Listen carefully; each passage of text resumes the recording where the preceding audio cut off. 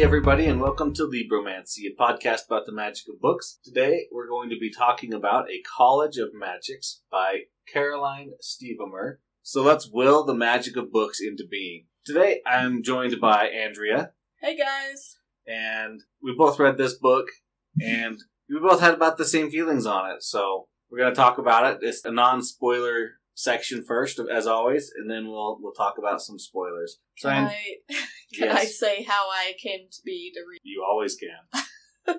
So, I read this book because Josh read this book, and he didn't super like it, but he, for some reason, thought I would, and so said, hey, read this book, I think you'll like it. That turned out to not be the case, because I also did not love it. Yep. It was not my favorite, but I thought that it really did feel like Caroline Stevomer had built a unique kind of world, and that it felt real, and the world kind of fleshed out, that there were different properties and different, states and stuff. But on the whole, I just did not connect with this as much, and I think it's because I went in with the wrong expectations. I went in the title, A College of Magics, expecting magic, and expecting our main character, Ferris, to be learning magic and to be experiencing magic. And this is definitely what you'd call a soft magic system. And because of that, there's no real rules or explanation. And this is just one of those things that makes me not enjoy the soft magic system books that I read, because I just can't connect with enough. Well, they're developed. I just can't connect with how the magic actually solves the problem, right? Or how the magic is used. Did you want to say anything before we move into our spoiler section? No, I think I'm good. All right, so let's just give a brief rundown of what actually happens in the book as we start our spoiler section. So our main character, Ferris Nalanin, is the heir to be the Duchess of the country Galazon. However, she has been shipped off to college by her uncle Brinker, who she describes as evil all the time. Yeah, and he does that because he kind of wants to get rid of her before she becomes of age a little bit, because when she becomes of age, she will take over the country. Yeah, so he sends her to Greenlaw College, a college that is reported to, teach and house witches, and there's magic, but nobody's ever really sure. But that's kind of what they always refer to themselves as. She's here at the school for quite a while before she gets expelled. She journeys to Paris to meet with someone, a warden, learns a couple things, and then heads back to Galazon and Eraville to fulfill her destiny and right what was wronged. Now, this was not really what I was expecting. Yeah. So, very first, as she's at the college, it's a college of magics, but at the school, they're not allowed to do magic, or talk about magic, or inquire about magic. Yes. They have one lesson a day from the main headmistress, and she teaches them an hour a day of magic, but they're not allowed to discuss it, or practice, or do anything with magic on school grounds. Right, and this, of course, is going back to that soft magic system where it's not exactly told what the magic system can or can't do. But, of course, while she's here at the Greenslaw College, she does make some friends. And some enemies. Some enemies. And it's kind of interesting to see that, everybody kind of starts off with her in the beginning. Oh, magic's not real, and, oh, they just say that. But then after they do their vigil, which is where they stay up all night, individually at certain times and kind of watch out for things, that they become attuned to magic, and then suddenly they know and can do magic, it feels like. Well, either they can or they can't. You either have the aptitude to do magic or you don't. And you don't know until you practice this vigil, which you don't practice until the third year of your college. Yeah, and so it was quite an interesting thing. And then we meet our main, I hate to say antagonist, because she's barely an antagonist in this story, but Minari is her name, and she heartily disagrees with the main character all the time. She has figured out her magic, apparently. Also, at the same time that she's been meeting Minari and being, antagonistic towards her, she also meets Tyrion, who is been assigned by her Uncle Brinker to guard her / keep her at the school, so if she does escape, he'll bring her right back to the school. Yeah, basically her bodyguard. Yeah. Now, I, from the beginning, knew that there would be a little bit of a love triangle, but not really a triangle, but more of just like that budding relationship between Tyrion and Ferris. I did not catch on to that. It just like came out of nowhere to me. It didn't bother me. I could see it, but it wasn't very Tyrion formed was in the married, beginning. by the way, so that was a little weird that they just randomly fell in love with each other. I don't know. Well, his wife had died. They didn't say that.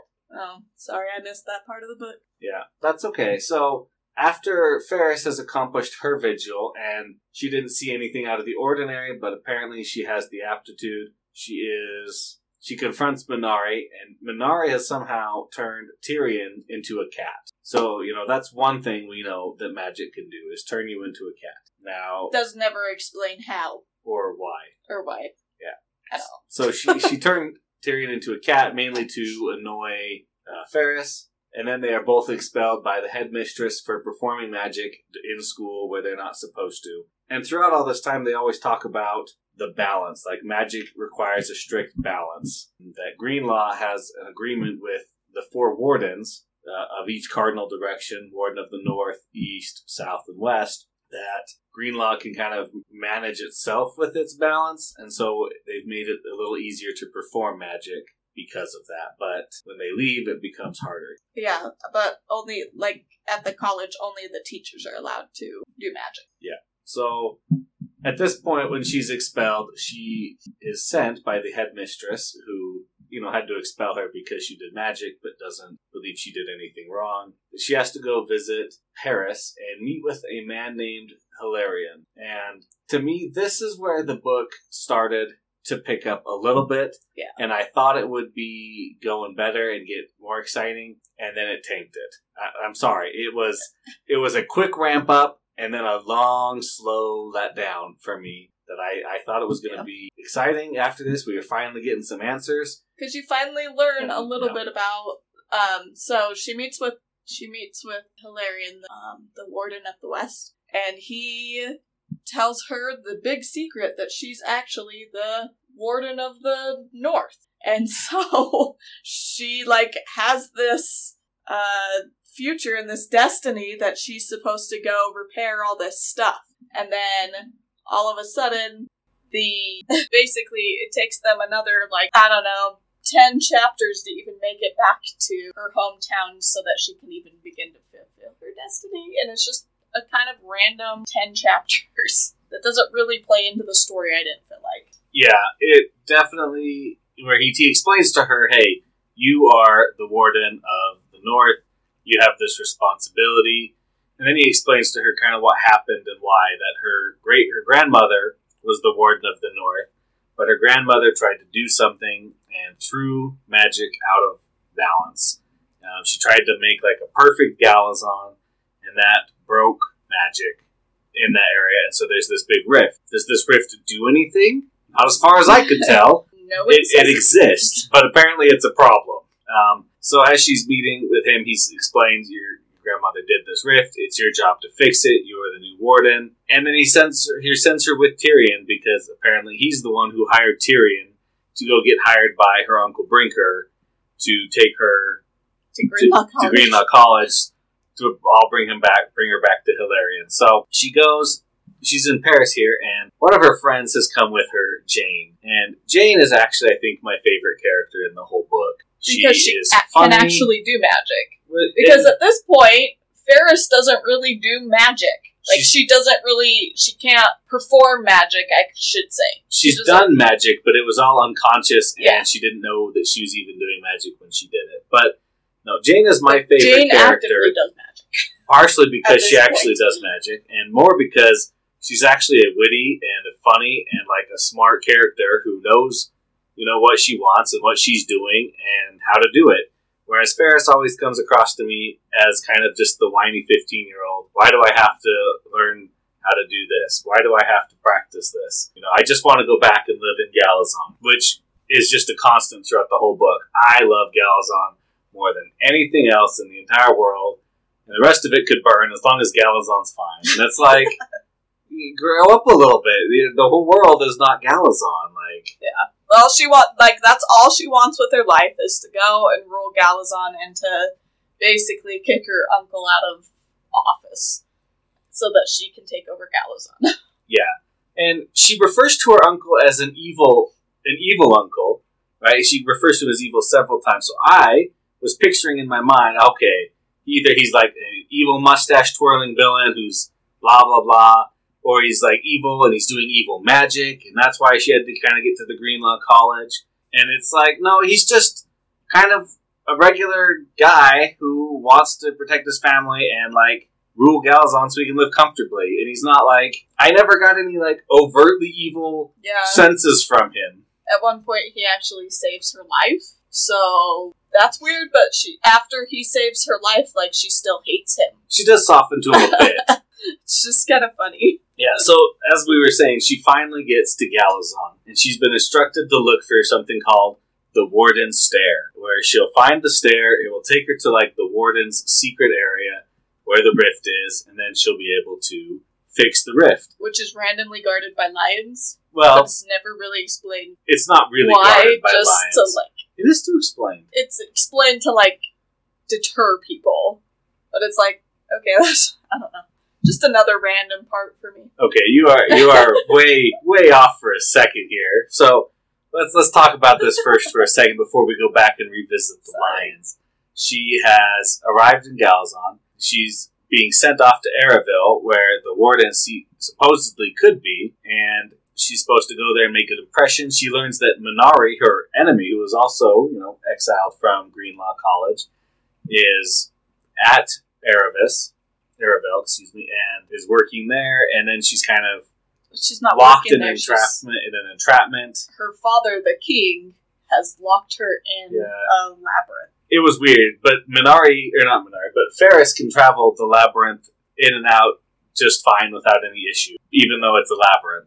It's not a labyrinth, it's like a pseudo-labyrinth, because it's a garden. It's really just a garden that anybody could, like, walk in and out, but apparently Minari actually can't. So... While she's in Erebor, she learns that the king, she's, being groomed to marry the king, and she does not like that, and she's being... That the king was basically paid off to marry her by her uncle. Yeah. So that's, like, really the only evil thing he's done, but I don't know that you would call that evil either. That's just politics. A typical thing that would happen in politics, yeah. Especially with competing countries next to each other who are always going for the same space, and, of course, he raised the taxes, which it makes him evil. But at this time, Ferris is being set upon by people who are kingsmen who want to install a new king, or people who want to keep the older king in play.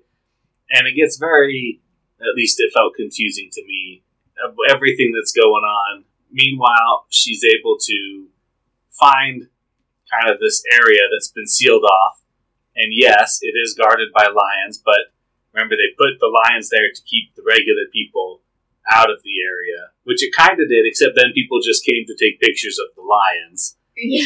So, Jane puts all the lions to sleep. But they're pretty, somehow. Mild-mannered lions, too. So far, yeah. Anyway. And then she finds the rift. And the rift is kind of just explained, as I understood it, as just like a void. Like, it's just there. And but it doesn't describe it at all. Doesn't really describe it, yeah. Even what it does. Yeah, it exists, and because it exists, the other wardens of the east, south, and west are unable to pass on, and everything's kind of stuck, is kind of what it hinted at to me. So while she's there, she finds the rift finally, and I thought there was a great scene earlier where she's looking at a rug, and she says, when I look at it out of the corner of my eye, it looks like there's a staircase in the rug. And I'm like, oh, that's it. That's the warden. That's the staircase to the warden area. That's the secret staircase she's looking for. You have to use magic and will the rug into a staircase, then you can kind of walk down it or up it or however it works. And I was totally wrong. It's just a rug that looked like a staircase when you looked at it at the corner of your eye. So I was disappointed in that. Very, another just random piece of, their magic, but not really explained why this rug was... I mean, it wasn't important. But there was, a whole chapter, maybe chapter and a half about this rug, and they kept mentioning it, and it's like, okay, if this has no point in the story, why put it in? Yeah, and it was fine. It just it threw me off, and I was expecting it to be part of it, and it wasn't. So she's found the void. She's trying to fix it and will it to be shut, and that's not working. And so she shoves all of her memories of Galazon into the void, and it kind of takes all of her memories of everything, especially her most passionate memories, right? And then near the end, the void closes. She knows that Tyrion has died. I'm trying to protect her. And she basically is like a ghost at the end, where she's there in person, but her mental state is completely gone. She no longer has any memories, or any, passion for anything in her life anymore. Because Galazon was her life, and then she, threw all of that into the void to shut the void, or the rift, and she, becomes this zombie of, having to learn how to, have passion again, I guess. Yeah, I never felt like she had lost her memories. I mean, she kind of did, but, the memories were there. They were just, muted memories. So instead of being, remembering it and feeling excited about that memory or passionate about it or loving it, it's just kind of all gray to her. Her whole life is now gray. And I was like, well, that seems like a really, really, bad ending to the book. Just, yes, my hero has saved the day, but now she's gray and she doesn't care about anything or, want to do anything because she has no passion. And she meets the king, and time goes on, and she's getting better, and she's starting to remember certain things better, and get passionate. The grand randomness of the entire book. Well, so she's been meeting with the king and performing deals to okay, let's keep Galazon safe, because she still knows that she loves Galazon. She just can't feel it. And as she's meeting with the king, the king was like, hey, it's me, Tyrion, basically. So when Tyrion had died, right when the rift was closing, the king had also died, and so the Warden of the West, Hilarion, put Tyrion's soul into the king so that Tyrion could keep living as kind of a final balance, and that Ferris would, be able to spend her life with someone she loved as kind of recompense for fixing the rift, I guess. I don't know. That makes no sense, because if Hilarion could do that, then Hilarion could have just brought Tyrion's body back to life. You didn't have to, replace him with the king. Made no sense whatsoever. Apparently he couldn't just bring his body back to life. So it was an interesting book. I will not be reading the sequel, A Scholar of Magics. What about you? Are you going to read the sequel? Yeah, no. This book took me a very long time to get through. I had to go back, because normally what I do when I read a book is I read a book to escape my life, right? And this book, I just felt all I did was I lost so much interest in it, so I'd start thinking about my life, and then I'd have to go back and read the last 5 pages because I wasn't paying attention, because I was so bored. So, thanks for thinking I would like this book, but I absolutely did not like this book, and also will not be reading the sequel, because the first book made absolutely no sense. Alright, well, that's going to wrap up our discussion of A College of Magics by Carolyn Stevemir. Everybody, thanks for listening. Thanks to David Hilowitz for the intro and outro music. If you have any questions or comments, please send them to libromancypod@gmail.com. And if you like hearing me and us talk about these books, give us a follow, review on iTunes, any kind of podcatching app. And always remember to will the magic of book.